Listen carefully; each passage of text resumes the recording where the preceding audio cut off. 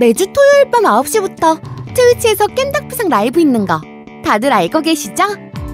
겜덕비상 트위치 정기구독, 겜덕비상 라이브 본방사수, 세뚜. 여러분의 정기구독으로 겜덕비상 라이브는 더욱 풍성해집니다. 아잉. 자, 3부가 시작됐습니다. 자,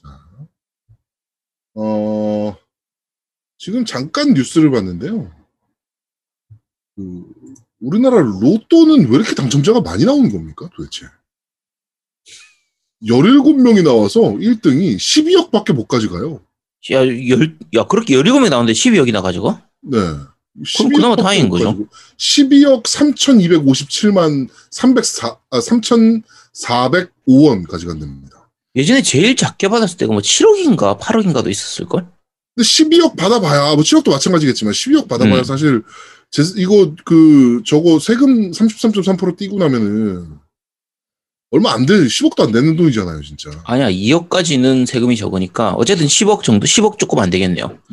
그때 역대 제일 작았을 땐가 그때가 6억인가 이렇게 됐던 걸로 기억하거든요. 와. 야, 난 그거라도 받았으면 좋겠다. 어? 그치, 나도 그거라도 받았으면 좋겠다. 받았으면 좋긴 하겠는데. 야, 씨, 그거 돼갖고 떵떵거리면서 할 것도 아니고, 그거라도 받았으면 좋겠는데, 나는. 자, 그거라도 받았으면 좋겠습니다. 로또 되면 아제트는 한의원 안 접을 거죠? 로또 되면 접죠. 일단 액수에 따라 다르긴 한데 어쨌든 일단은 접습니다. 내가 수중에 17억을 주었다, 로또로. 그럼 일단 접죠. 그러니까 17억 받으면은 아예 영구 접을 수도 있고. 네. 한 10억 정도다. 그러면 일단 한 3년 정도만 접고. 네. 뭐 할 거예요? 거죠. 그거 좀 놀아야죠. 쉬어야지. 쟤는 방송할 거야? 가고. 그치, 해외도 좀 가고. 쟤는 방송한다니까? 근데 쟤는 방송할 거야. 방송할 거야. 네, 방송할 겁니다. 저 로또 돼서 10억 이상 로또 되면. 10억이 아니고요. 로또 되면 무조건 일단 한 1년간은, 최소 1년간은 방송할 겁니다. 네. 그렇습니다. 네. 저는 로또 되면 빚 다 갚고, 그러고 나머지 전부 다 저기 겜덕비상에 투자할 거예요.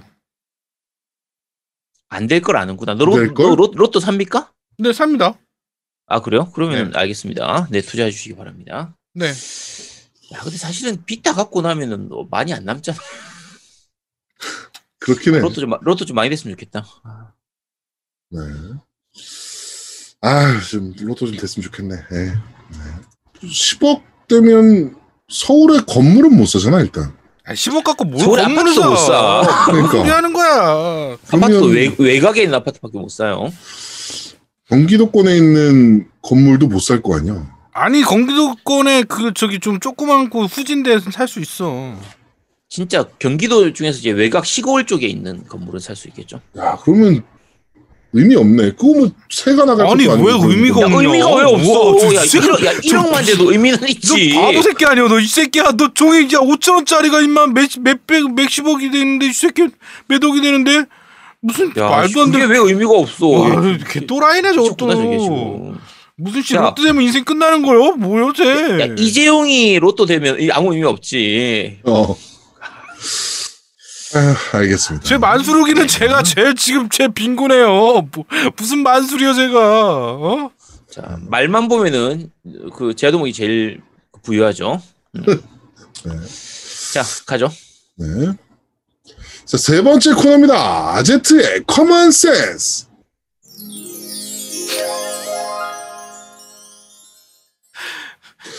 자, 오랜만에 돌아온 잠깐만요. 아제트의 다시 한번 해주세요. 그러네. 차인벨이 울렸네. 차인벨이 울렸네. 네, 다시 해주세요. 네. 자, 세 번째 코너입니다. 아제트의 커먼 센스. 자, 오랜만에 돌아온 아제트의 커먼 센스입니다. 네, 오랜만에 돌아왔습니다. 이거는 게이머들은 누구나 알아야 될 법한 상식을 소개해드리는 아제트의 커먼 센스입니다. 자, 오늘은 어떤 거를 소개해드릴 예정입니까? 네, 오늘은 정말 특이한 커먼 센스, 백합물입니다. 백합물. 네, 백합물. 네. 네, 보통 또 뭐 반대되는 말이죠. 비엘물 같은 경우는. 보통 그렇게 생각하는데 실제로는 꽤 많이 다릅니다. 백합물하고 비엘물은 꽤 다른 부분이 있어요. 비엘은 조금 남자와 남자를 얘기하지 않아? 그렇죠. 네, 남자와 남자를 그러니까 보이즈 러브를 줄여가지고 BL물이라고 하거든요. 보통 백합물을 또 그 반대돼서 GL물이라고 부르기도 해요. 걸스 러브라고 해서 그렇게 부르기도 하는데 보통 일반적으로는 GL이라는 단어는 잘 안 쓰고 백합물이라고 하고 이제 일본에서는 보통 백합을 일본어로 이제 유리라고 하거든요. 그래서 유리라고 보통 많이 부르는 편입니다. 부르는 편이고요. 용어를 조금 일단 먼저 약간 구분을 좀 해드릴게요. 이게 약간 우리나라에서는 이쪽을 잘 안 보시는 분들 같은 경우에는 그게 그거 아니야? 이렇게 생각하실 수 있는데 조금 몇 개를 나눌게요. 백합물하고 혼동할 수 있는 걸 좀 나눌 텐데 먼저 여성향이라고 부르는 장르가 있잖아요. 네. 요거는 주 고객층이 여성을 타겟으로 해서 나오는 게 여성향이에요. 네. 그래서 여성향은 꽤 좀 넓은 의미입니다. 예를 들면 여성향 같은 경우에 여자 주인공 한 명에 여러 명의 남자 주인공들이 나와서 우리가 흔히 생각하는 우리가 미연시에서 남자고 여자 이 역할만 딱 그대로 바꾼 배치만 그대로 바꾼 그런 거라서 아니 드라마에서 꽃보다 남자 뭐 이런 게 뭐 대표적인 여성향이죠. 네. 그렇죠. 근데 실제로는 그런 류는 역할렘물이라고 보통 많이 불러요. 그러니까 보통 할렘물에 반대되는 걸로 해서 역할렘물 이런 식으로 많이 부르는 게 이제 장르가 하나 있고요. 요게 여성향 중에 한 가지죠. 그 다음에 이제 여자 주인공 없이 그냥 남자들끼리 서로 이제 하는 그게 흔히 말하는 BL물이죠. 그러니까 보통 게임에서는 그렇게 많이 보이진 않는데 뭐 애니나 만화 쪽에서는 굉장히 많이 있습니다. 이제 그 최근에 나왔던 극장판 애니나 이제 코믹스도 있었던 것 중에서는 동급생이라는 작품도 있거든요. 그러니까 우리가 아는 옛날 그 엘프의 동급생 말고 동급생이라고 해서 이제 만화책으로 먼저 나오고 그게 극장판 애니까지 나왔던 작품이 있는데 국내에서도 아마 상영을 했었을 겁니다. 그래서 그 작품들도 있고요. 자, BL물 중에서 한 장르로 꼽히는 게 이제 야오이물이에요. 요거는 진짜 그 말 그대로 게이물이라고 생각하시면 됩니다. 그러니까 BL과 야오이는 다른 거군요. 조금 달라요. 그러니까 BL물 안에 야오이가 포함되어 있어요. 그러니까 BL물 중에서 아예 그 이제 성행위 장면을 좀 중점적으로 보여주는 게 직접적으로 보여주고 중점적으로 보여주는 게 바로 야오이물인데 야오이는 이제 보통 이제 그 야마나시, 오치나시, 이미나시였나? 어쨌든 아무 뜻도 없고 내용도 없고 그냥 의미 없이 그냥 말 그대로 우리나라 일반적인 포르노처럼 그냥 이제 그 앞뒤 없이 바로 그냥 일단 하고 시작하는 거의 그런 느낌에 가까운 물이라서 한 권의 내용을 보면은 그 안에서 이제 남자끼리 성관계를 하는 게 거의 서너 번 이상 나오는 거의 그런 수준으로 만들어지는 작품이에요. 그러니까 옛날에 대표적으로 나왔던 게 절애라든지 브론즈 같은 그런 작품들이 있었고 지금은 주로 동인지에서 이런 게 많이 나오고 상업지에서도 19금으로 해서 많이 나오는 거예요. 그러니까 BL물은 19금이 아닌 경우도 많습니다. 근데 야오이는 기본적으로 19금이죠. 그런 거라고 생각하시면 됩니다. 그러니까 BL물이 쉽게 생각하면 멜로물 이런 느낌처럼 보통 일반적으로 남자 여자가 이제 연애하는 그런 이제 로맨틱 코미디 같은 그런 느낌으로 진행된다고 하면 야오이물은 아예 19금으로 해서 성인물 이런 느낌으로 생각하시면 되거든요. 그래서 요게 야오이물입니다. 그래서 지금까지 역할렘물, BL물, 야오이물을 말씀드렸고요. 요거는 이제 남자들이 많이 나오는 이런 거고 반대로 남자가 거의 안 나오는 종류가 있습니다. 자, 남자가 거의 안 나오는 종류 중에서 아예 아까 야오이물에 반대되는 걸로 레즈물이 있어요. 레즈물은 말 그대로 여자들끼리 서로 사랑하고 이렇게 하는 그런 류의 그 종류의 장르고요. 그것도 19금이 많은 건가요, 그러면? 그것도 19금이 많죠. 레즈물은 대부분 19금이 좀 약간 많이 있는 편이에요. 19금이나 최소 15금 이상을 이제 받고 들어가는 거죠. 그런 식으로 들어가는 거고. 자, 백합물. 오늘 얘기할 건 이제 백합물인데 백합물은 그냥 넓게 보면요. 여자들이 주로 나오는 사실상 거의 여자들만 나오다시피 하는 계열의 작품들을 통틀어 가지고 그냥 백합물이라고 불러요. 그러면 저런 것도 백합물의 일종이라고 봐도 되나요? 뭐 소녀전선이라든지 그런 것. 아 근데 그거는 게임이라서 좀 다르긴 한데 칸코레류의 이제 굳이 여자만 나오잖아. 굳이 그쪽으로 따지면요. 오히려 붕괴 서드가 백합물에 가까워요. 아, 붕괴 서드가. 네, 붕괴 서드는 좀 백합물스러운 그 내용이 좀 많이 있는 편이거든요. 근데 예를 들면 소녀전선이라든지 병남항로 이런 쪽 같은 경우에는 여자애들이 많이 나오긴 하는데 요거는 백합물 넓은 의미에서의 백합물은 됩니다. 근데 그거는 조금 다른 편이죠. 그러니까 걔들끼리 서로 이렇게 약간 이렇게 알콩달콩하는 이런 부분들이 좀 보이면 그러면은 이제 백합물로 좀 그럼 섬나카구라 그 안에서 그것도 약간 백합물스러운 느낌이 있죠. 거기서 나오는 여자 주인공 뭐였지? 머리 하얀 애 좀 그러니까 약간 걔가 다른 여자애들 좋아하는 그런 게 이렇게 쫓아다니고 이렇게 하는 게 나오잖아요. 그래서 그거는 가벼운 의미에서 그러니까 넓은 의미에서의 백합물로 들어가요. 섬랑카구라 같은 경우에는 그렇게 볼 수도 있습니다. 그러니까 그러니까 넓은 의미로 얘기를 해버리면요. 그 여고생들 주로 여고생들이 많이 나옵니다. 이제 왜냐하면 여고생들이 나오면 또 여고생들만 나오면 전반적으로 내용이 좀 훈훈하달까? 아기자기한 이런 일상물로 가는 경우가 많아요. 그렇죠. 예. 그래서 예를 들면 이제 코믹스 약간 가벼운 개그계로 보면 아즈만가 대왕이라든지 뭐 럭키스타 이런 쪽이나 이건 애니 쪽 얘기입니다. 만화나 애니 쪽 기준으로 하면 아즈만가 대왕도 백합물로 봐야 되는 거군요. 가벼운 의미의 백합물로 볼 수 있어요. 그 다음에 뭐 울려라 유포니엄이라든지 뭐 마마마 같은 거 마법소녀 마도카 마기카 같은 거 이런 거 있잖아요. 이런 것도 가벼운 의미에서는 이제 백합물로 볼 수가 있어요. 근데 지금 제가 말씀드린 이 작품들은 여자들 사이에 사랑 같은 게 나오진 않거든요. 네. 그래서 넓은 의미로 보면은 백합물이긴 하지만 직접적으로 백합물로 분류하진 않아요. 그래서 얘들은 거의 그냥 여자애들이 많이 나오는 일상물에 가까운 편이고요. 네. 그러니까 넓은 의미에서 보면 백합물로 할 수 있는데 여고생이 많이 나온다고 해서 그걸 무조건 백합물이라고 볼 수가 없는 게 예를 들면 아예 제목 자체가 여고생인 작품이 있습니다. 그 오시마 토아의 애니메 그 만화인데 여고생 걸스 라이브라고 하는 만화가 있거든요. 네.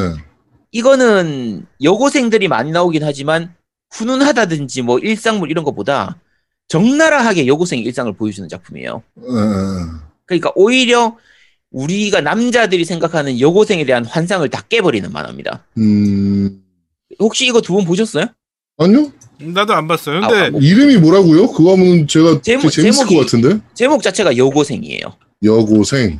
네, 여고생이 오시마 토아라고 하는 작가가 쓴 건데 이거 국내에서는 이제 전자책으로 다 볼 수 있거든요. 볼 수 있는데 이게 예를 들면 1화에서 나오는 내용이 어떤 거냐면 브래지어를 착용하는 게 너무 갑갑하다. 그래서 브래지어 입기 싫다.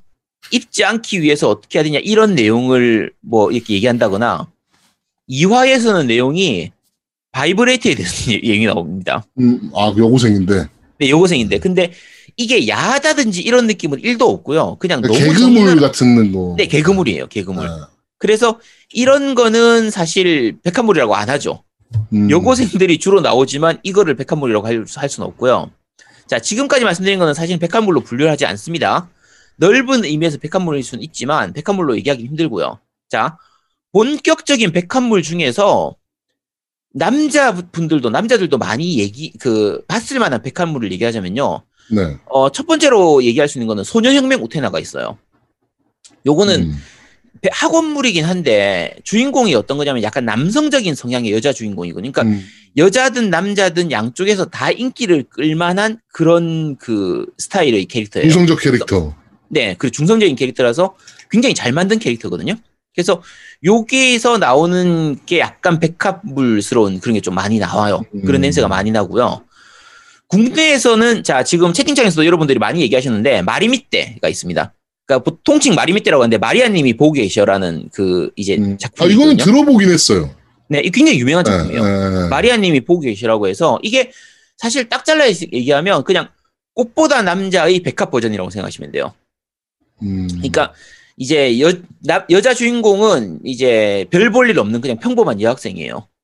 근데 여러 가지 일로 이제 고급 명문 사립 여학교에 들어가는 거죠. 그러면은 고급 명문 사립이니까, 그러니까 명문 사립 이런 거니까 거기 가면 일본 같은 경우에 이제 옛날 귀족 같은 그런 게 있잖아요.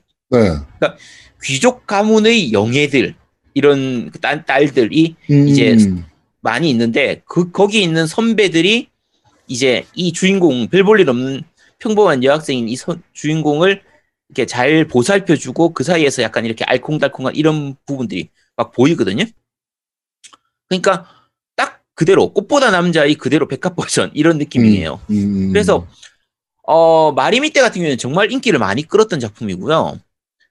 참고로 약간 사담인데 제가 마비노기를 하던 시절에 마비노기가 그 길드가 이제 하프 서버에 있는 산백카페라는 그 길드였거든요. 길드도 그런 데 들어갔어? 네, 길드 이름이 산백카페였어요. 네, 그래서 그러니까. 그 길드 내에서 서로 인사할 때의 인사가 고키갱료였습니다.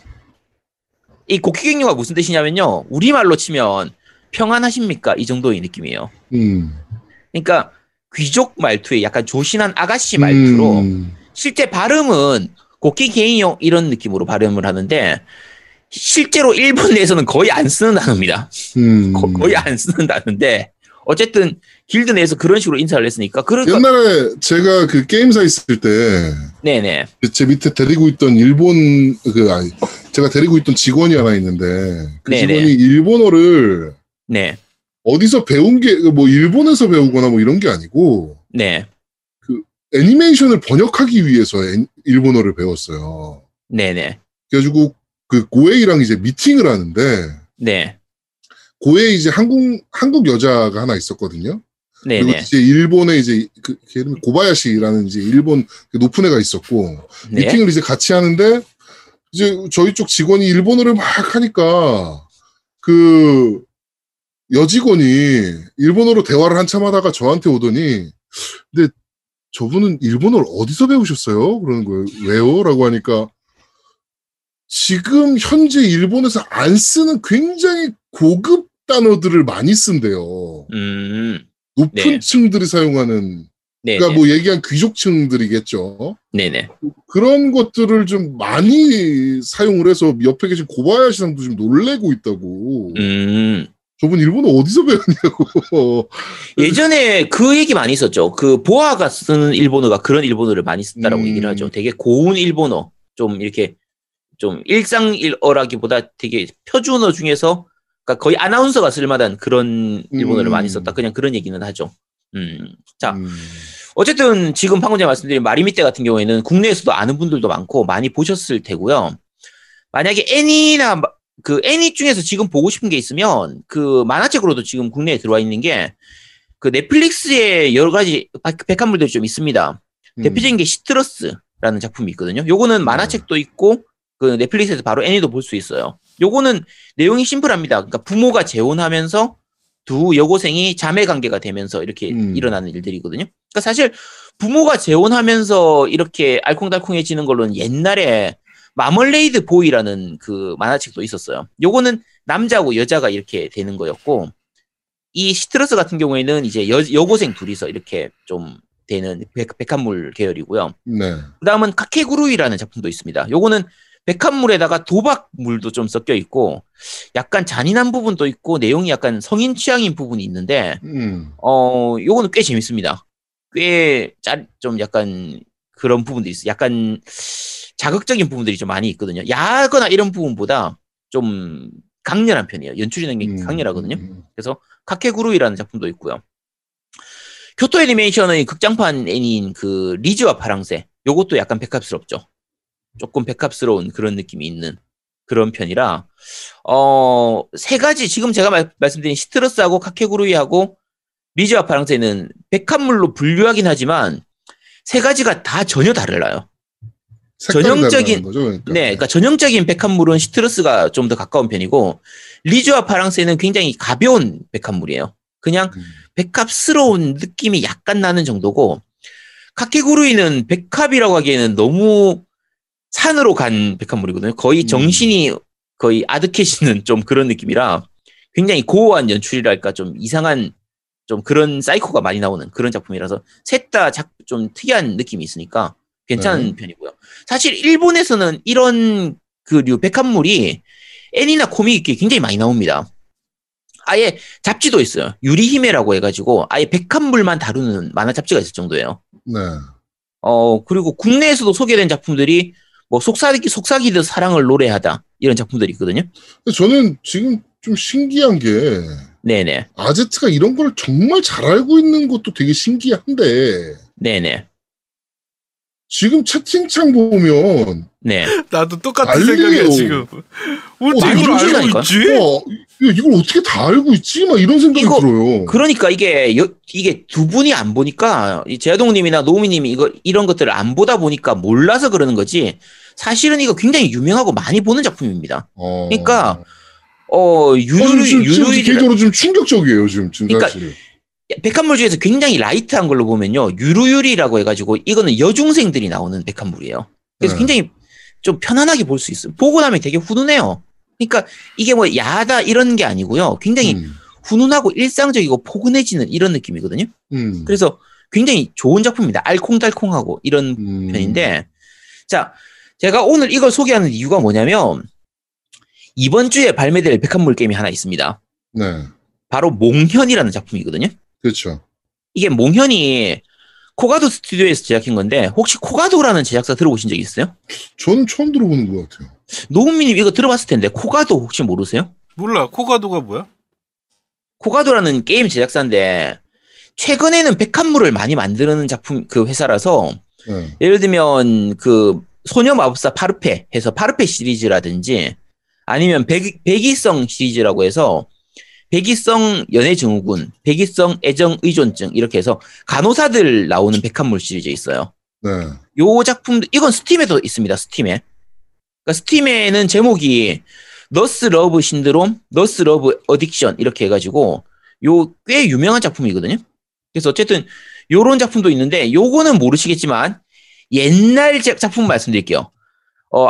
파워돌 있죠, 파워돌. 파워돌. 파워돌 만든 게 이 코가도 스튜디오예요. 야, 파워돌은 그 헥사 그 저기 뭐야 저거랑 비슷하잖아. 그러니까 시뮬레이션 RPG 계열이죠. 네, SRPG 계열이죠. 네, SRPG예요. 그러니까 슈로데랑 실제로 비슷한 이 작품이 한 거잖아. 네네 그런 느낌이죠. 그러니까 옛날에 그 슈발츠 쉴드였나? 그것도 여기서 만들었었거든요. 그래서 그 시절에는 전략 시뮬레이션 같은 그런 느낌으로 많이 만들었었는데 PC 중심으로 해서 많이 만들었었는데 최근에는 이 회사 같은 경우에는 이제 이런 류 백합물을 좀 잘 만드는 회사예요. 자, 그런데 여기서 만든 최근에 나온 작품이 이제 몽현이라는 작품입니다. 네. 실제로 몽현이 처음 나왔던 건 좀 시간이 됐는데 요것도 마찬가지로 몽현 같은 경우에도 유메츠츠라는 제목으로 스팀에 올라와 있거든요. 그래서 세 개 작품이 있습니다. 리마스터, 리애프터, 리아이돌 이렇게 세 가지 작품이 있는데 이번에 이제 국내에서 정식으로 발매되는 플스판하고 스위치판으로 정식으로 발매되는 몽현 같은 경우에는 리마스터하고 리애프터 두 개가 합본으로 나온 작품이에요. 네. 자, 리마스터가 원래 본편이고요. 리애프터는 사실 그 이후의 이야기. 그러니까 리마스터는 같은 느낌?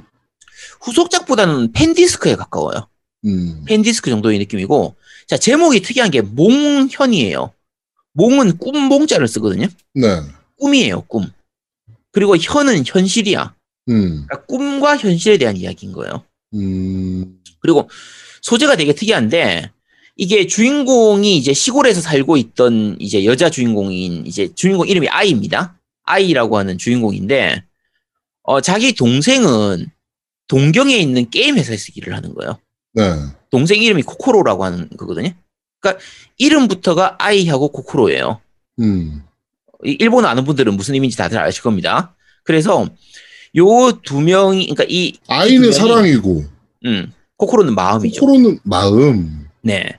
그래서 요 이제 아까 말씀드린 동생이 게임 회사에서 일하는데 그 게임 회사를 배경으로 해서 그 게임 회사 내에서 그 일하는 직장인들하고 이 시골에서 살다가 동생을 따라서 온 이 여자 주인공하고 사이에서 일어나는 여러 가지 일들, 요런 거를 그리는 거거든요. 그래서 되게 훈훈할 것 같지 않습니까?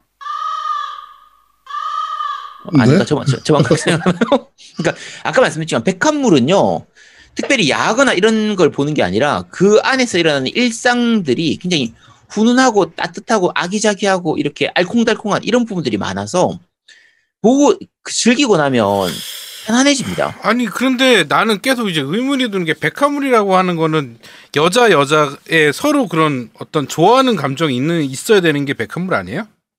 네, 그렇죠. 근데 그게 직접적으로 좋아하고 막 이런 부분보다 그게 되게 좀 은유적으로 표현되는 경우가 많아요. 그러니까 백합물은. 어쨌든 그냥 동성애 그냥 호감이 가거나 그런 것들이잖아. 뭐 그게 성적으로 묘사하지 않아도 그 말이죠. 백합물. 그러면 여기서 훈훈하다는 게 왜 나오는지 잘 모르겠어요. 훈훈한 거는 남자와 여자가 정상적인 그런 것들이 훈훈함이 더 좋지 않을까? 여성과 여성의 훈훈함이라는 걸 난 잘 모르겠어. 예를 들면 이렇게 되는 거예요. 남자 주인공 1명에 여자 주인공 3명이 있다. 그러면은 자연스럽게 사각관계가 될 수밖에 없잖아요. 그렇지. 그리고 뭐 서로 간의 애정인과 질투 이렇게 가잖아요. 그렇지. 근데 여자들만 있기 때문에 그런 느낌이 전혀 없어요. 그냥 굉장히 편안한 일상물이 만들어지는 거예요. 그래서 무슨 느낌인지는 알 것 같아요. 나는 저는. 모르겠어. 왜냐면 여자가 3명이 모이면 접시가 깨진다는 소리를 난 하도 많이 들어가지고. 이 게임을 직접 해보시고 나면요. 그러니까 백합물을 한번 해보고 나면요. 아, 이런 느낌이구나라고 알 수 있어요. 그러니까 애니 중에서 아까 말씀드린 것처럼 그 아즈만가 대왕이라든지 뭐 그런 작품들을 보니까 럭키스타 이런 걸 보면서 보면 일상물로 느껴지잖아요. 그런 거 두 분 다 보셨죠? 아즈만가 대왕은 굉장히 훈훈하고 재밌잖아요. 경쾌하기도 그렇죠. 하고 만화가. 네. 그러니까 그거는 뭐 서로 안에서 남자가 안 나오고 남자하고 연애나 이런 게 없더라도 굉장히 편안하게 느껴진단 말이에요. 그런 느낌에 가까워요. 굳이 따지자고 하면. 그래서 물론 거기서는 서로 사랑하거나 이런 것들은 없긴 한데 백합물들 같은 경우에는 대부분 이제 좀 약간 동인지로 나오는 19금 그건 아까 말씀드린 레즈물까지 가버리면 좀 사실상 좀 이제 그렇죠. 그렇게 힐링이 안 되는데 이런 가벼운 백합물들은 굉장히 편안합니다. 그래서 정말 해보고 나면 마음이 편안해지고 훈훈해지기 때문에 오히려 더 좋습니다. 근데 제가 오늘 이걸 약간 이렇게 강하게 어필하면서 얘기하는 이유가 제가 예전에 여성향 게임으로 이제 박연기라든지 세븐 스칼렛, 뭐 검은 나비의 사이키델리카 이런 것들을 소개한 적이 있긴 한데 네, 그렇죠. 사실 이런 장르들은 굉장히 마이너해요. 근데 이런 게 참 많이 팔리지가 않죠, 당연히. 딱 까놓고 그쵸. 얘기해서 이런 게임 대박 못 칩니다. 이거 한글화 해가지고 진짜 돈이 되나 싶은 게 좀 의문스러울 정도인데 백합물은 더 합니다. 백합물은 더 많이 해요. 더 많이 나는데 이번 이 몽영 같은 경우에는 메이플라워 엔터테인먼트에서 이제 퍼블리싱을 했는데 사실 이 회사에서 퍼블리싱하는 게임들이 대부분 야 이거 가져와서 장사가 되나 싶은 수준으로 정말 마이너한 게임들을 많이 가져와요. 근데 그 개인적으로는 이런 게임들이 팔리는 시장이 되어야 돼요. 우리나라 게임 시장이. 그러니까 저도 그렇게 생각해요. 장르의 다양화 측면도 있고. 그렇죠. 뭐 이런 게임 저런 게임이 다 팔리는 시장이 돼야 된다라고 봐요, 저는. 그러니까 이렇게 마이너한 게임도 팔리는 시장이라면 웬만한 게임들은 다 나올 수가 있게 되거든요. 그러니까 물론 이제 그 아까 말씀드린 것처럼 메이플라워 엔터테인먼트가 이제 대형 퍼블리셔가 아니기 때문에 좀 이제 큰 대작 IP들은 대형 퍼블리셔들이 다 가져가다 보니까 틈새 시장을 노리다 보니까 어쩔 수 없이 여기까지 갔다라고 볼 수도 있겠지만 사실 이렇게 마이너한 게임까지 한글화까지 다 해가지고 내준다는 건 게이머 입장에서는 응원할 수밖에 없어요. 이런 회사들은. 그래서 혹시라도 백합물 자체에 대해서 거부감이 있었다거나 백합물이 어떤 건지 몰라서 그냥 레즈물 아냐? 동성애물 아냐? 이런 것 때문에 선입견 때문에 이거는 사전식이 아니라 그냥 아예 선입견이죠. 선입견이 있어서 아예 안 해보려고 하셨던 분들 같으면 혹시라도 관심이 있으시면 이 몽연은 진짜 한번 좀 해보셨으면 싶어요. 근데 나는 궁금한 게 아까 지금 여기 KBJ님도 얘기하셨는데 그 이 백합물의 대상이 어떤 거예요? 그러니까 남성이에요, 여성이에요? 아 타겟팅을 말씀하시는 거죠. 주 고객층이 둘 다입니다. 둘 다야. 네, 그러니까 오히려 예를 들면 야오이물이나 BL물 같은 경우에는 남자분들은 좀 거부감을 가지는 경우가 있잖아요. 그렇죠. 근데 백합물은 남자들이 볼 때 별로 거부감이 없어요. 그리고 여자들이 볼 때도 백합물은 거부감이 그렇게 없습니다. 그래서 양쪽 다 가능합니다. 남자든 여자든 누가 봐도 크게 문제가 없어요.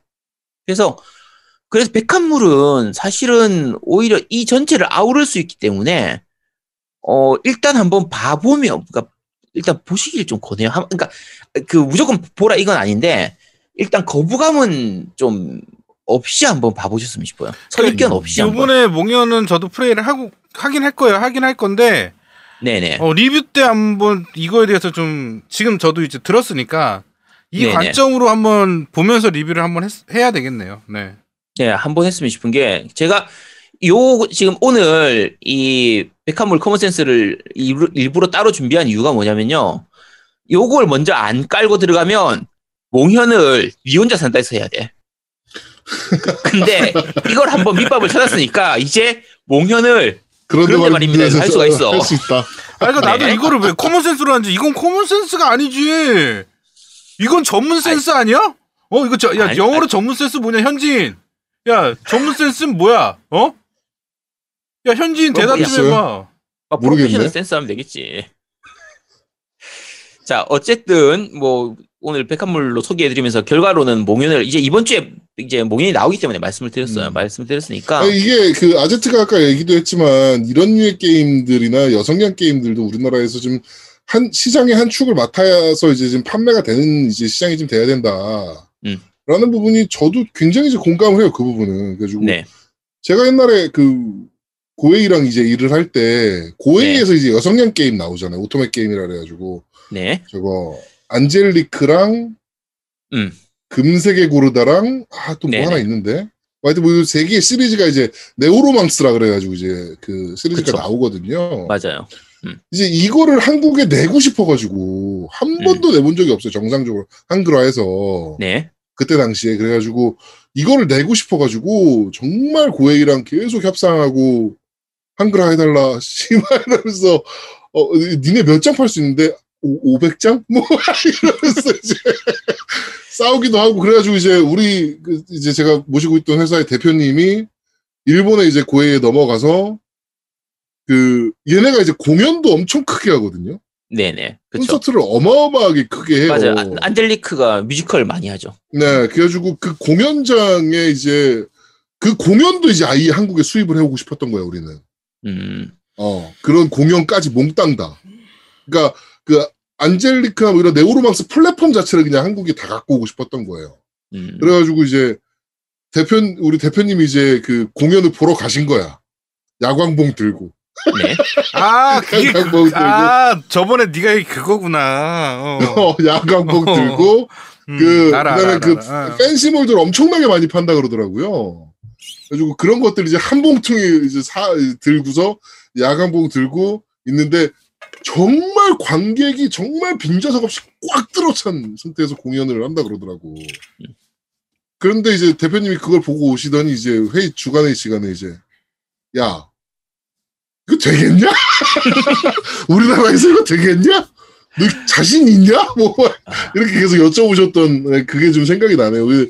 그때는 제가 자신 있게 이걸 합시다라고 못하긴 했지만 저는 그때부터 했었어야 된다라고 생각을 하거든요. 그래야 시장은 커지는 거니까. 그쪽은 이제 백합은 아니고 이제 여성향 게임들이긴 한데. 그렇죠. 네. 근데 그쪽도 지금 우리나라에서는 뭐 어느 정도의 시장성은 있으니까. 나는 이 게임을 아제트가 플레이를 하면서 이제 스트림도 할 거잖아요. 네네, 몽연은 하겠죠. 이거를 저희 팬이라고 하시는 만지장님도 같이 좀 구입하셔서 같이 플레이를 좀 해주셨으면 좋을 것 같아요. 그러니까 남성이 보는 시각과 여성이 보는 시각 뭐 이런 거 또 같이 좀 볼 수 있는 그런 것도 괜찮을 것 같아요. 네. 네. 그러니까 저는 아까 아제트가 얘기한 거를 좀 입증 받고 싶어. 그러니까 남성도 해도 재밌고 여성도 해도 재밌다. 그러니까 그런 그거에 대해서 어떻게 받아들일지가 굉장히 궁금해요. 저는. 근데 만지장님이 이걸 좋아하시려나 그건 잘 모르겠네. 이 장르 자체를 그러니까 그러니까 백합물이라는 그런 부분보다 이게 어차피 기본적으로 이제 일본식 어드벤처 텍스트 그러니까 비주얼 노벨에 가깝기 때문에 그래서 이번 방송을 들으시면 아마 호감이 가실 거고 한번 해보자 생각이 드실 것 같아요. 그러면 꼭 스트림 같이 한번 해주셨으면 좋겠네요. 네. 그래서 나중에 이분은 왜냐면 그러고 나서 우리가 한번 초대를 하려고. 2편에 같이 스트림 같이 하셨으면 2편에 같이 한번 초대해서 한번 얘기 좀 들어보려고. 네. 네. 알겠습니다. 하여튼 몽연 이번에 신작 발표 한글화까지 해가지고 이제 국내에서 발표를 하는데 메이플라워 엔터테인먼트를 개인적으로 되게 잘하는 회사예요. 네, 거기가 원래는 게임을 유통하는 데서는 아니었고요. 네. 원래는 여러분이 구입하시는 한정판이나 뭐 이런 게임 사면 특전 주는 거 있죠. 네네. 그런 것들을 주로 제작하는 업체예요. 아니면 게임 매뉴얼을 만들거나. 네네. 뭐 이런 것들을 이제 제작하는 업체거든요, 원래는. 근데 그 회사의 대표님이 이제 계속 그런 거를 만드시다가 이제 게임도 좀 유통을 해보고 싶다라고 하셔서 이제 막 찾긴 하는데 사실 그렇게 소규모 업체가 돈도 많이 없고 사실상 뭐 그렇게 큰 IP 타이틀이나 빅 타이틀을 갖고 올 수는 없잖아요, 당연히. 그렇죠. 한국에 워낙 큰 업체들이 그걸 꽉 잡고 있는 업체들이 있으니까. 그러다 보니 이제 국내에 소개 안 된 타이틀들 위주로 이제 갖고 오셔가지고 이제 지금 발매를 하시는 거거든요. 그렇죠. 그러니까 사실상 조금 어떻게 보면 옛날에 CFK 같은 느낌? 네, 그러니까 그런 느낌. 메이플라워에서 이제 가져오는 걸 보면 약간 야 저기서도 게임 만들어하는 약간 동남아 쪽 게임 이런 것들도 가져오기도 하고요. 그래서 약간 말 그대로 마이너한 게임들 많이 가져오는 편입니다. 네. 그래서 여기가 또 그 로컬도 하는 회사기도 해요. 네네. 네, 그냥 이제 언어 작업도 좀 하는 회사기도 하고 그러다 보니까 이제 언어 작업을 이제 자기네들이 하는 건데 직원은 몇 명 안 되거든요. 네. 근데 도와줄 필요가 있는 회사입니다. 네, 지금 게임 여러 가지로 많이 내시던데 올해 보니까. 네. 참고로 이번에 그 몽형 같은 경우에 그 한정판으로 하면 한정판 구성물이 굉장히 좀 특이합니다. 그러니까 그 공식 팬북이라고 해서 이게 아까 게임 내용 자체가 그 이제 게임 회사에서 일하는 이런 식으로 돼 있다 보니까 그 게임 회사 가상으로 그 게임 회사에서 만드는 게임에 대한 자료집 이런 거라든지 그다음에 소설이 5개가 들어가 있는데 4개였나? 소설 4개가 들어가 있는데 분량이 얼마나 될지 모르겠지만 어쨌든 소설 4가지를 같이 또 들어가 있고 뭐 OST 같은 경우에도 보통 일반적으로는 게임 OST 이제 한정판에 들어가 있는 거 보면 몇 곡 안 들어가 있는 경우도 많은데 네. 요거는 게임 OST가 20곡이 들어가 있는 거예요. 그럼 거의 들어갈 건 다 들어가 있는 수준이거든요. 그래서 여러 가지로 한정판은 조금 풍성한 편입니다. 가격은 조금 높은 편이에요. 한 12만 원인가? 높은 편이긴 한데 그래도 그 구성품은 꽤 알찬 편이라. 그렇지, 뭐 책도 들어있고 소설도 들어있고 뭐 그런 설정집에 12만 원이면 나쁘지 않네요. 네. 그렇죠. 그래서 알겠습니다. 자, 오늘 아제트의 커먼센스는 백합물이라는 주제로 밑밥을 지금 깔았습니다. 아제트가. 네. 그러니까 저희가 조만간 뭐 아제트가 스트리밍하는 모습도 보실 수가 있을 거고요. 몽연이라는 게임을.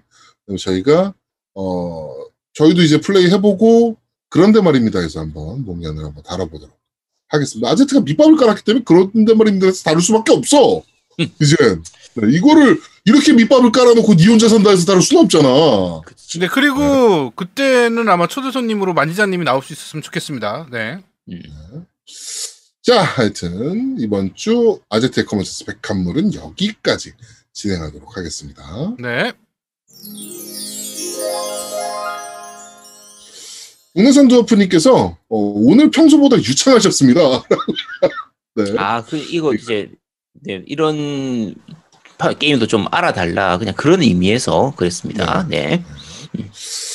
아이리스 스칼렛님께서 다람쥐가 좋아님도 나오셨으면 좋겠다라고 하시는데 다람쥐가 좋아님은 지금 살아계신지 죽었는지도 모르겠어요. 근데 살아는 계셔. 계셔. 그 카톡에 일이 없어지는 걸 보면은 살아는 계신 것 같은데. 살아는 계셔. 네, 가끔 전화하면 죽는 소리만 하시거든요, 진짜. 네. 자, 그렇습니다.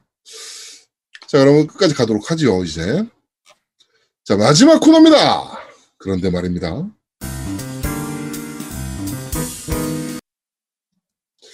자, 이번 주 그런데 말입니다는, 세가에서 발매한, 베요네타&뱅퀴시 합본팩입니다. 네.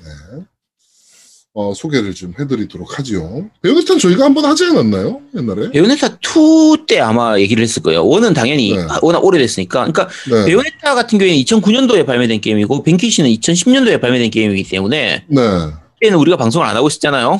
그래서 그렇죠. 네, 당연히 다룬 적은 없는데 베요네타 2를 다룰 때 베요네타 1에 대한 얘기는 어느 정도 좀 했었고요. 그리고 지난번에 제가 따로 올렸던 그 플래티넘게임즈 이야기를 할 때 가볍게는 좀 소개를 좀 해드렸었습니다. 가볍게 했는데 오늘은 이제 베요네타&뱅퀴시로 이번에 합본 타이틀이 나왔던 요거에 대해서 일단 얘기를 좀 할 테고요. 우선은 각각의 게임들을 먼저 좀 얘기를 하죠. 먼저 얘기를 하고 그 다음에 이번에 나온 합본에 대해서 다시 좀 얘기를 드릴 테고요. 네. 자, 일단 제작사는 플래티넘게임즈입니다. 네. 예, 플래티넘게임즈는 캡콤에 있다가 나온 그 카미야 히데키하고 그렇죠. 미카미 신지가 원래 처음에는 이제 캡콤의 자회사인 그 클로버 스튜디오로 이렇게 나왔었는데 거기서 다시 빠져나와가지고 자기들의 회사로 차리면서 플래티넘게임즈라는 이름으로 이제 회사를 차리고 세가의 지원을 받아가지고 만들었던 게 바로 베요네타와 이제 뱅퀴시고요. 그렇죠. 베요네타는 카미야 히데키가 만들었습니다. 자, 카미야 히데키는 바이오즈드2라든지 데빌 메이크라이를 만들었던 그렇죠. 그 제작사이기 때문에 당연히 카미야 히데키다운 그 스타일리시하면서 정말 스피디한 액션 이런 것들. 그러니까 데메크 하면 처음에 나왔을 때 여자 데메크 뭐 이런 얘기들도 있었으니까. 네.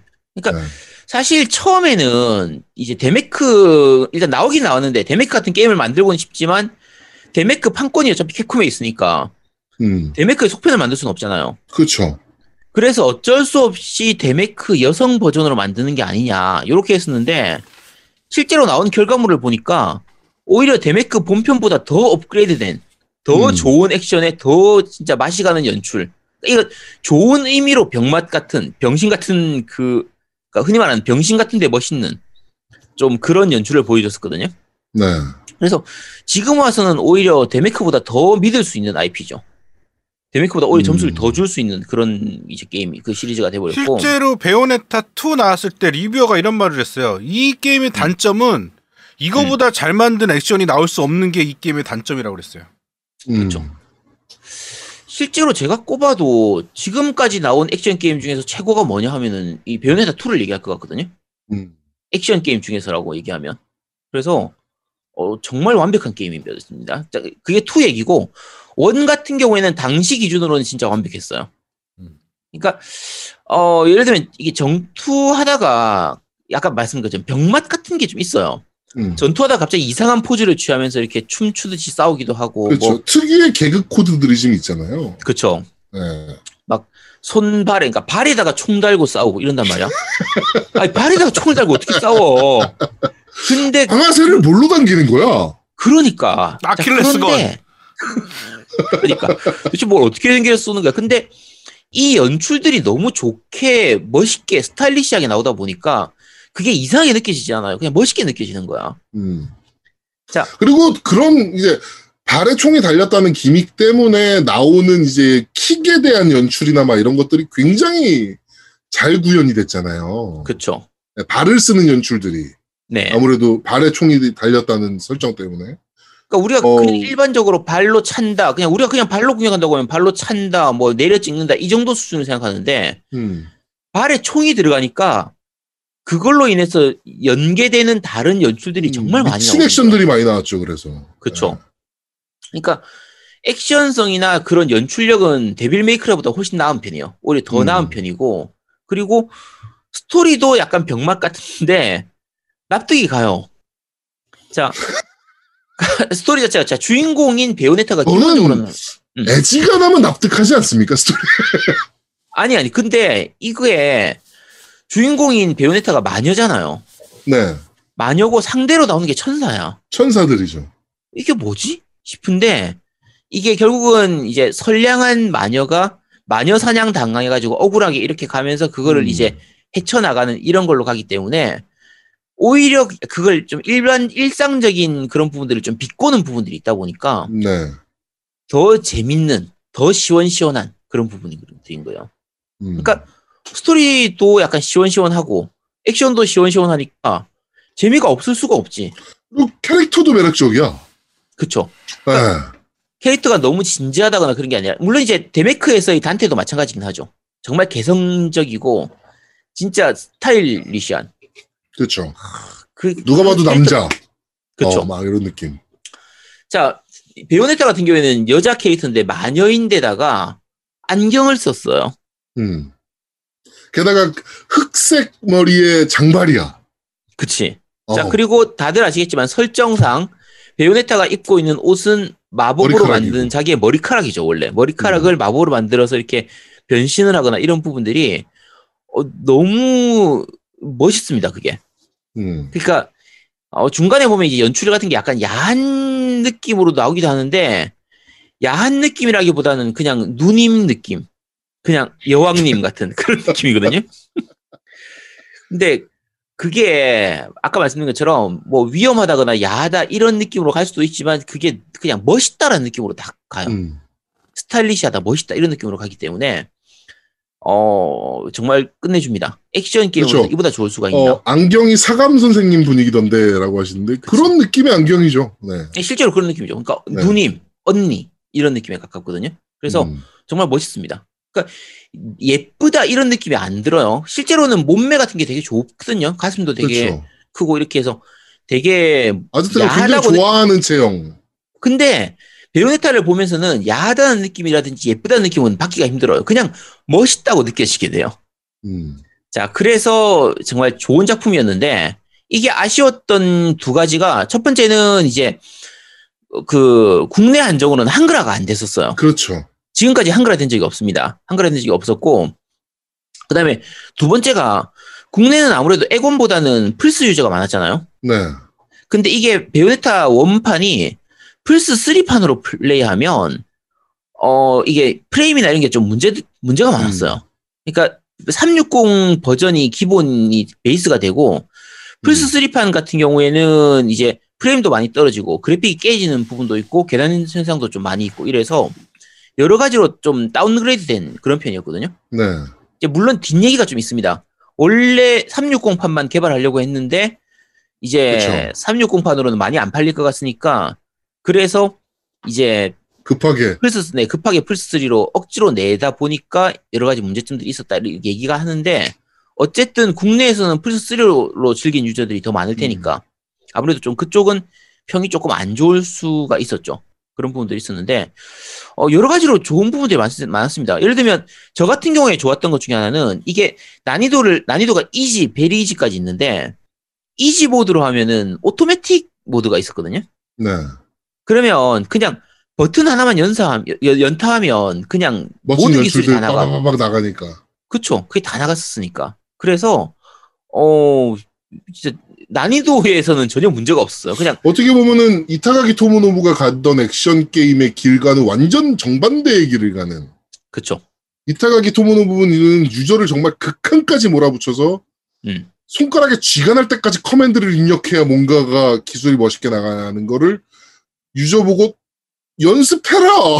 라고 말하는 타이틀임에 뭐 이지 난이도 만들어주세요 하니까 연습해서 깨! 뭐 이렇게 얘기하는 프로듀서였던 반면에 이제 베요네타 같은 경우는 정말 베리 이지 모드까지 준비를 해서 그쵸. 그런 액션 게임을 전혀 못하는 유저들도 정말 쉽게 그냥 버튼 하나만 누르고 있어도 모든 게 다 되는 네, 그러니까 그냥 이지도 아니고 아예 베리 이지까지 있으니까 그렇죠. 네, 어쨌든 그래서 굉장히 쉽게 즐길 수 있는 누구나 즐길 수 있는 그런 게임이었고요. 뭐 중간에 위치 타임 해가지고 적 공격 피하면은 시간 느려지는 이런 거는 요즘은 많이 있죠. 요 비슷한 연출이 많이 있는데 베요네타 있던 그 시절에는 그렇게 많이 없었던 연출이라서 그렇죠. 요것도 꽤 재밌는 편이고 어쨌든 뭐라 그래야 되나 시간 정지? 그러니까 블릿 타임을 이제 블랙 타임이랑은 좀 다르긴 하죠. 네. 그렇죠. 그러니까 어쨌든 시간이 느려지는 그런 건데 어쨌든 연출도 굉장히 좀 좋은 편이니까 액션 게임으로서의 완성도는 거의 굉장히 높았죠. 높은 작품이었고 자, 여기까지 이제 베요네타에 대한 얘기였고요. 이제 뱅퀴시를 얘기하겠습니다. 뱅퀴시는 이제 미카미 신지가 만든 작품인데 미카미 신지는 이제 바이오해저드의 아버지 1편하고 4편하고 만들었던 이제 제작자죠. 뱅퀴시는 작품, 그러니까 숫자 보면 아시겠지만, 기본적으로 약간 근미래보다는 좀 더 가네. 좀 더 지난 미래. 많이 미래죠, 많이 미래. 그러니까 설정상으로는 21세기, 그러니까 22세기였나 그랬던 걸로 기억하는데, 이게 2100년대쯤 아마 될 거예요, 내용이. 근데, 설정이 좀 독특한 게, 냉전 끝난 지가 언젠데, 미국하고 러시아 사이의 전쟁을 배경으로 합니다. 그러니까 러시아 쪽에서 전쟁 걸어와가지고 미국이 그걸 막는 느낌에 가까운 그런 식으로 진행이 되거든요. 스토리는 별로 중요하지 않습니다. 액션 게임에서 스토리는 그렇죠. 중요하지 않고요. 자, 기계 옷 입은 이런 거. 우리 세대를 생각하면 사실 로보캅을 떠올리기가 쉬워요. 지금은 아이언맨을 떠올리겠죠. 네, 지금은 아이언맨을 떠올리는데. 수트니까. 근데 사실 이게 나올 때는 아이언맨이 그렇게 많이 크던 시기가 아니라서, 근데 굉장히 스피디한 연출. 그러면서도 기계의 그 묵직한 이런 느낌을 굉장히 좀 잘 살린 편이라서. 속도감이 굉장히 빨라서. 그쵸. 네, 개인적으로 좀 놀랬던 게임이에요. 네, 게임하면서. 근데 이 게임은 좀 다르지. 좋더라고. 아이언맨이랑도 다르고 로보캅이랑도 다르지. 왜냐면 그렇죠. 그러니까 변신이 아니라 슈트를 입고 내가 오토바이 같은 걸로 이렇게 쭉 나가려는, 이렇게 쭉 앞으로 가는 거잖아. 그러니까 뭔가 그쵸. 타는 것처럼. 내 슈트가. 그러니까 그렇게 따지면 좀 애매하지 않을까. 날라다니는 것도 아니고. 이게 약간 특이한 시스템이 슬라이딩 연출인데, 그렇지, 슬라이딩 그렇죠. 연출이에요. 그러니까 실제로는 어떤 느낌이냐면 무릎을 꿇고 무릎 밑에 바퀴 같은 그런 게 있는 그런 느낌으로 미끄러지듯이 무릎 꿇고 만약에 실제 현실에서 하면 무릎 다 까질 텐데 이게 그래서 슈트를 입히는 거야. 그래서 슈트를 입고 있기 때문에 가능한 거예요. 그래서 무릎을 꿇은 상태에서 미끄러지듯이 슬라이딩을 해서 대시를 하면서 그 과정에서 총을 쏘면서 그 약간 물론 이제 시간이 약간 느려지는 이런 줄들이 있긴 한데 그렇죠.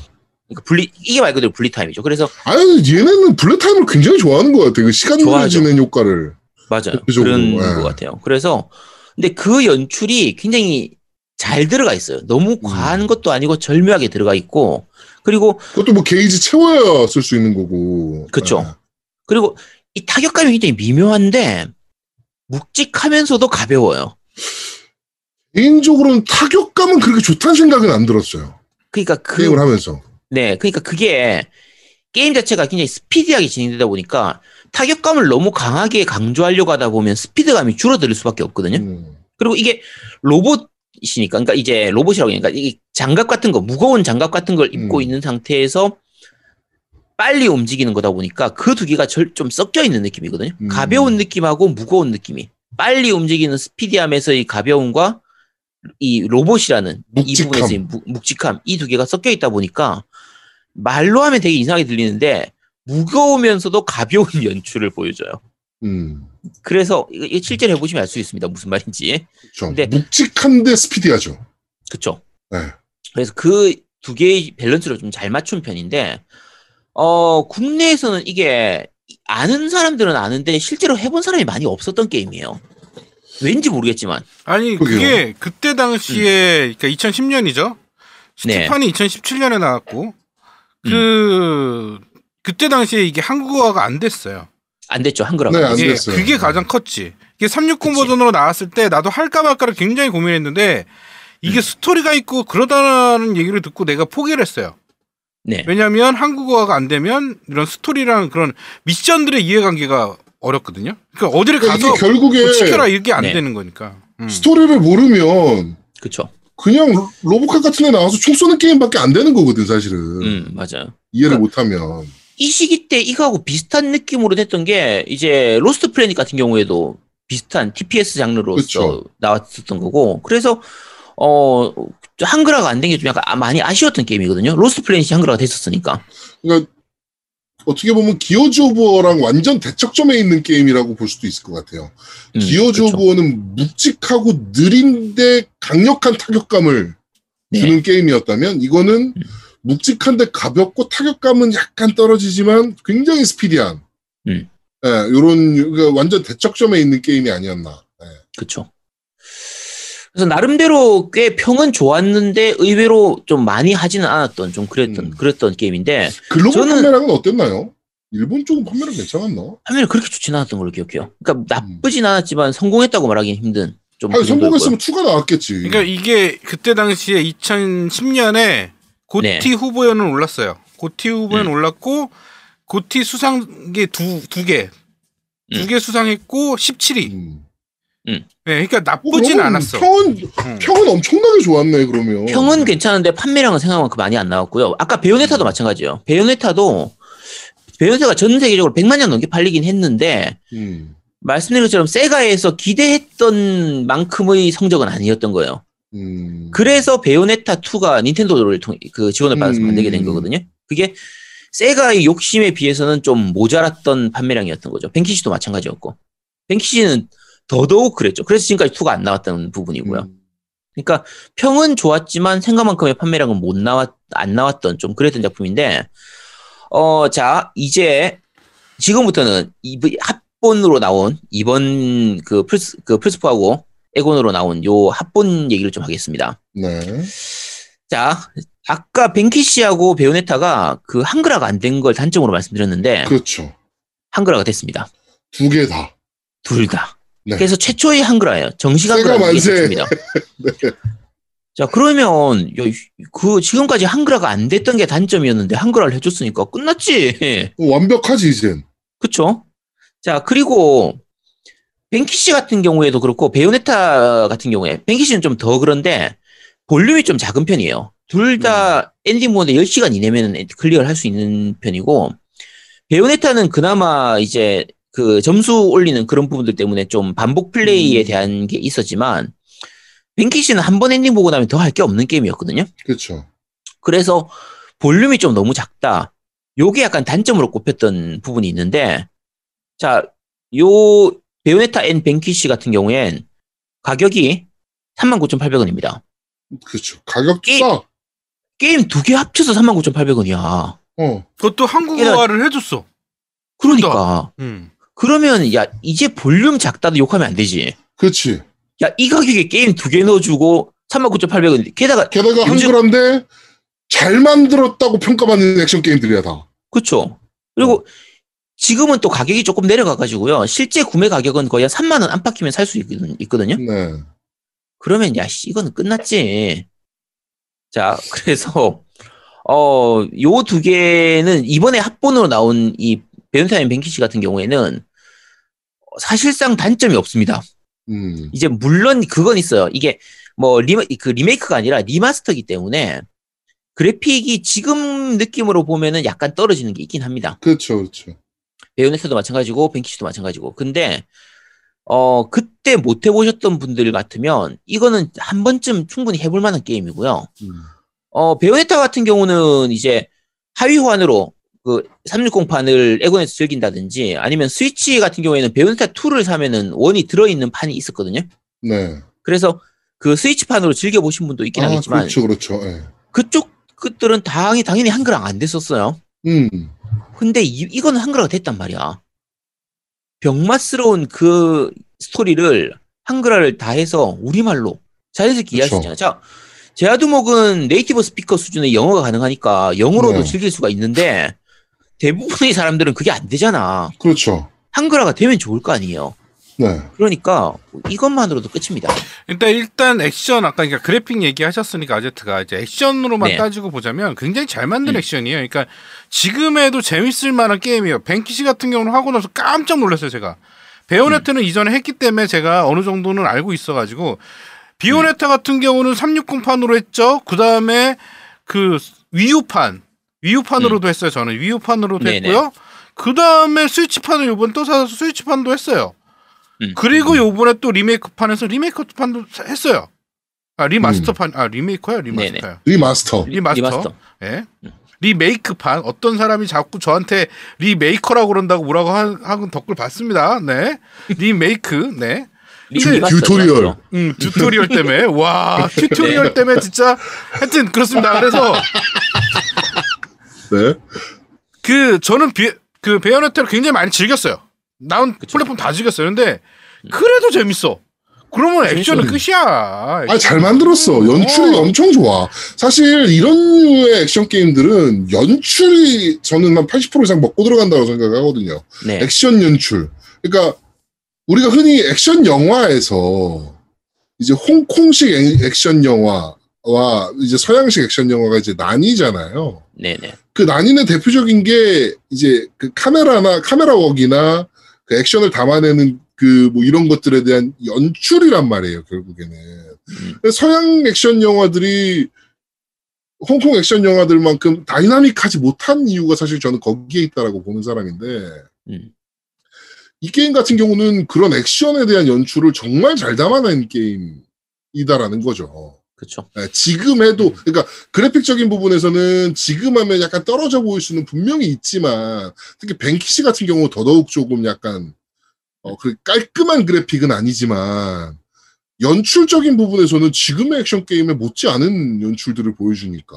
그 예전에 몇 년 전인데 저 아는 이제 지인이랑 이제 계속 게임 같이 하면서 얘기하다가 닌자 가이덴이 그때 그 하이오안으로 풀렸었잖아요. 그렇죠. 네네. 닌자 가이덴 블랙이 풀렸죠. 네, 그 전에 그걸 너무 하고 싶은 거야 이 사람이. 닌자 가이덴이라는 그 프랜차이즈를 너무 좋아하는 사람인데 예전에 너무 재밌게 했는데 다시 한번 해보고 싶은데 이 하이오안이 안 돼가지고 막 미치려고 하더라고 이 사람이. 근데 그러고 나서 갑자기 한 달인가 두 달 있다가 하이오안 된다는 소식 듣고 이 사람 진짜 너무 좋아가지고. 그러니까 그런 거예요. 정말 잘 만든 액션 게임.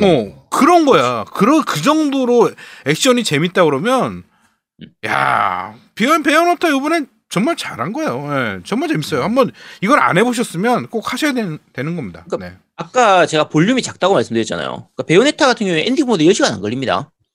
뱅퀴시 같은 경우에도 빨리 하면 한 7시간, 8시간 정도면 엔딩 볼 수가 있는데 자 볼륨이 작다는 게 나쁜 의미일 수도 있지만 좋은 의미로는 여러 번 해도 돼요. 그러니까 지금 노우미가 지금 뭐 360, 저도 360 때 한 번 하고 에곤으로 한 번 하고 스위치로 한 번 했었거든요. 이렇게 할 수 있는 이유가 뭐냐면 가볍게 즐기기 좋아요. 그렇지. 하루 이틀 정도 맘 잡고 하면은 엔딩까지 달릴 수가 있으니까 그냥 스트레스 한번 풀고 싶을 때 그냥 시원시원하게 한번 달리고 싶을 때 그럴 때 하기 딱 좋은 게임. 가끔 하고 싶을 때가 있어. 그렇지. 그리고 생각나. 그러니까 소아온 튜토리얼보다 짧아요. 두 개가 합치면. 튜토리얼보다 굉장히 짧아. 바로 신경 쓰시네요. 네, 튜토리얼보다 짧기 때문에. 예. 근데 단지 아쉬운 거는 리메이크가 아니라 네? 리마스터라는 거. 네, 그게 좀 리메이크가 아니라 네, 리마스터라는 거. 예. 그러니까 소아웃 튜토리얼보다 지금 와서 리메이크를 하기에는 이제 뭐 3 기다리는 상황이라 사실은. 그렇죠. 네. 리메이크 하긴 좀 그렇긴 하죠. 베요네타는 리메이크 한 번쯤 할 수도 있을 것 같긴 한데 베요네타를 리메이크 한다고 하면은 이제 제값 다 받아야죠. 그렇죠. 그러면은 리메이크 베요네타만 해서 한 6, 7만 원 정도 이렇게까지 가야 될 수준이기 때문에 어쨌든 세가가 하지 않을까요? 저는 제가 봤을 때는 베요네타 1 같은 경우는 차세대 기종으로 한번 리메이크는 한번 하지 않을까. 그게 힘든 게 지금 플래티넘은 이제 닌텐도 자원을 많이 받고 살고 있단 말이에요. 아, 뭐 그러네. 근데 세가가 돈 줄 테니까 이거 리메이크 해줘 하면 되게 좀 애매할 것 같아요. 그래서 근데 한글화도 해줬는데 뭐. 근데 그게 뭐가 있냐면 베요네타 2를 플래티넘 게임즈에서 만들고 싶었는데 세가에서 돈을 안 대줬어요. 네, 맞아요. 네. 그래서 그때 세가하고 생각보다 많이 안 팔려서. 네, 그래서 세가하고 플래티넘 게임즈 사이가 좀 약간 안 좋아졌었거든요. 그랬던 전적이 있어가지고 그러면 만약에 차라리 세가가 베요네타 1에 대한 판권 사용을 이제 닌텐도가 플래티넘 게임즈에다 줘버리고 주고 나서 닌텐도가 돈을 투자해서 플래티넘 게임즈가 만든다. 그러면은 가능할 수는 있겠죠. 근데 꼭 그렇게 하지 않고 저는 그 리메이크를 잘하는 외주 개발사들이 있잖아요. 어차피 IP는 세가 거니까. 네, 그렇게 하는 것도 한 가지 방법이 될 수 있죠. 그러면 플래티넘 게임즈만큼 만들 수 있을까? 그래도 리메이크를 전문적으로 잘하는 업체들이면 하죠. 근데 세가가 지금 마소랑 좀 결핍돼 있죠. 좀 이렇게 같이 좀 사이가 좋죠. 끔짝끔짝하고. 네. 그러면 마소의 뭐 343 인더스트리나 근데 마소도 지금 플래티넘이랑 약간 지금 껄끄러운 상황이라. 그러네. 마소도 플래티넘이랑 지금 껄끄럽네. 그렇지. 근데 그럼 그건 플래티넘이 죄진 게 있으니까 혹시 마소 말을 좀 잘 들어줄 수 있지 않을까? 마소가 그때 스케일바운드 때. 네, 스케일바운드. 그렇죠. 스케일바운드가 빠그러졌죠. 네, 그랬으니까. 정말 기대했던 타이틀인데. 늦게 들어와서 죄송합니다. 죄송할 짓은 하지 말아야죠. 이제 들어와 놓고선 말이야. 지금 들어오면 어떡해요. 지금 끝납니다. 다 방송. 다 끝났어요. 네. 네, 이제 끝날 시간입니다. 이제 정말 이제 마무리인데. 네. 네. 오늘은 그런데 말입니다는 안 맞춰졌던 마지막 퍼즐까지 맞춘 한글화라는 퍼즐을 맞춘 이제 완벽한 작품이 된 뱅퀴시와 베요네타&뱅퀴시 세가 합본에 대한 얘기를 지금 진행을 좀 했습니다. 자, 이번 주 그런데 말입니다는 여기까지 진행하도록 하겠습니다. 네.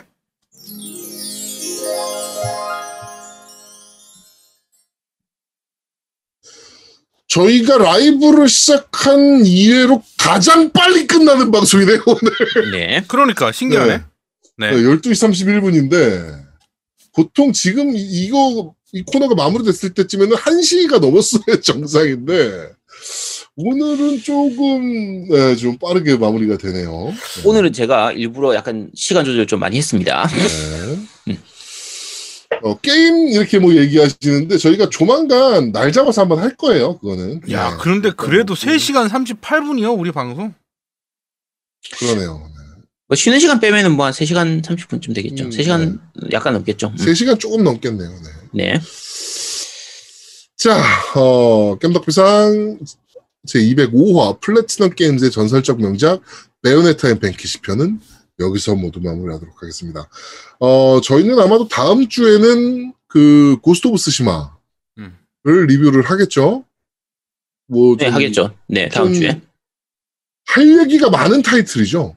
그쵸. 고스트 오브 스시마. 네, 뭐 굉장히 잘 만든 게임에는 분명하나 피해국이었던 한국인들의 입장에서 굉장히 불편할 수도 있는 게임. 네. 고스트 오브 스시마. 슈킹 고스트라고, 네, 팀덕진님께서. 아, 그리고, 네. 일본인이랑 몽골인이 영어를 졸라 잘해, 현지처럼. 일본어를 잘하지, 일본어를. 아니, 일본어를 잘하지, 몽고인이. 영어를 졸라 잘해. 영어로 골라서 했구나. 야, 이 모양이 다 영어로 했구나. 이 모양이 다 영어요. 영어로 해봐. 짝짝 붙어. 장난 아니요. 내가 영어로 했는데 깜짝 놀랐어. 이거 존내 잘하네, 영어를. 현지인처럼 막 이랬지. 잘하나 보지. 네. 자, 하여튼, 그거를 저희가 리뷰할 예정이니까 또 기대 많이 해주시고요. 네, 저기 또 왔네요. 자, 후원이 들어왔죠? 네, 후원이 들어왔어요. 우리 또 슈군이 건 틀어줘야 돼. 안녕하세요. 감사해요. 또 마무리. 네. 다시 만나요. 안녕하세요. 감사해요. 잘 있어요. 다시 만나요. 아침 해가 뜨면 매일 같은 사람들과 또다시 새로운 하루를 시작해.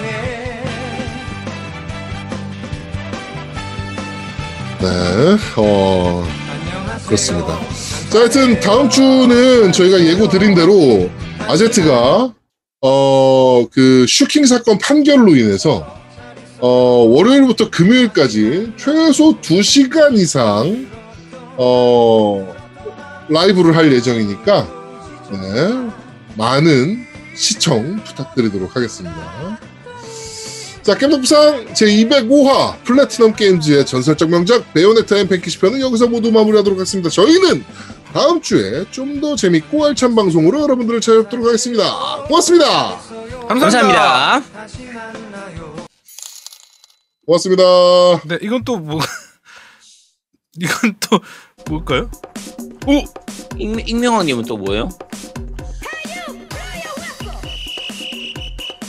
이거 아제트가 좋아하는 거야. 이건 아제트가 좋아하는 거네. 나는 안 보는 척해야지. 이거 내가 이건 누구지? 좀 봤더니 클립으로 따더라고 이분들이. 와, 이걸 보고 있으니까 클립을 따가지고 세 남자가 뭐 이런 거 필요 없습니다. 안 보고 있어. 저도 안 보고 있어요. 저도 안 보고 필요 있어요. 없습니다. 전 여러분들과 카메라를 통해서 지금 네, 저 여기 보고 있어요. 저런 건 안 보고요. 중간에 파란망아지님 물어보셨는데 노베타는 다음 주 월요일에 방송할 게 노베타입니다. 월화수 정도 해가지고 아마 노베타를 필요할 수 있으려나? 노베타가 뭐야? 그렇게 할 예정입니다. 노베타가 뭐야? 겜덕비상 2,000화까지 플렉스 해버릴 거야. 겜덕비상 종합 콘솔 게임 방송 겜덕비상 콘솔의 아버지 겜덕비상 완전 잼써 너 말이야. 겜덕비상 들어봐니 노미 제아도모 아자트 그리고 내 이름은 이양양 내가 제일 잘 나가. 와우. 토요일 늦은 9시부터 라이브로 여러분을 찾아갑니다. 콘솔 덕후라면 겜덕비상 챙겨 팟캐스트 게임 1위 겜덕비상 오늘 만나러 올 거지?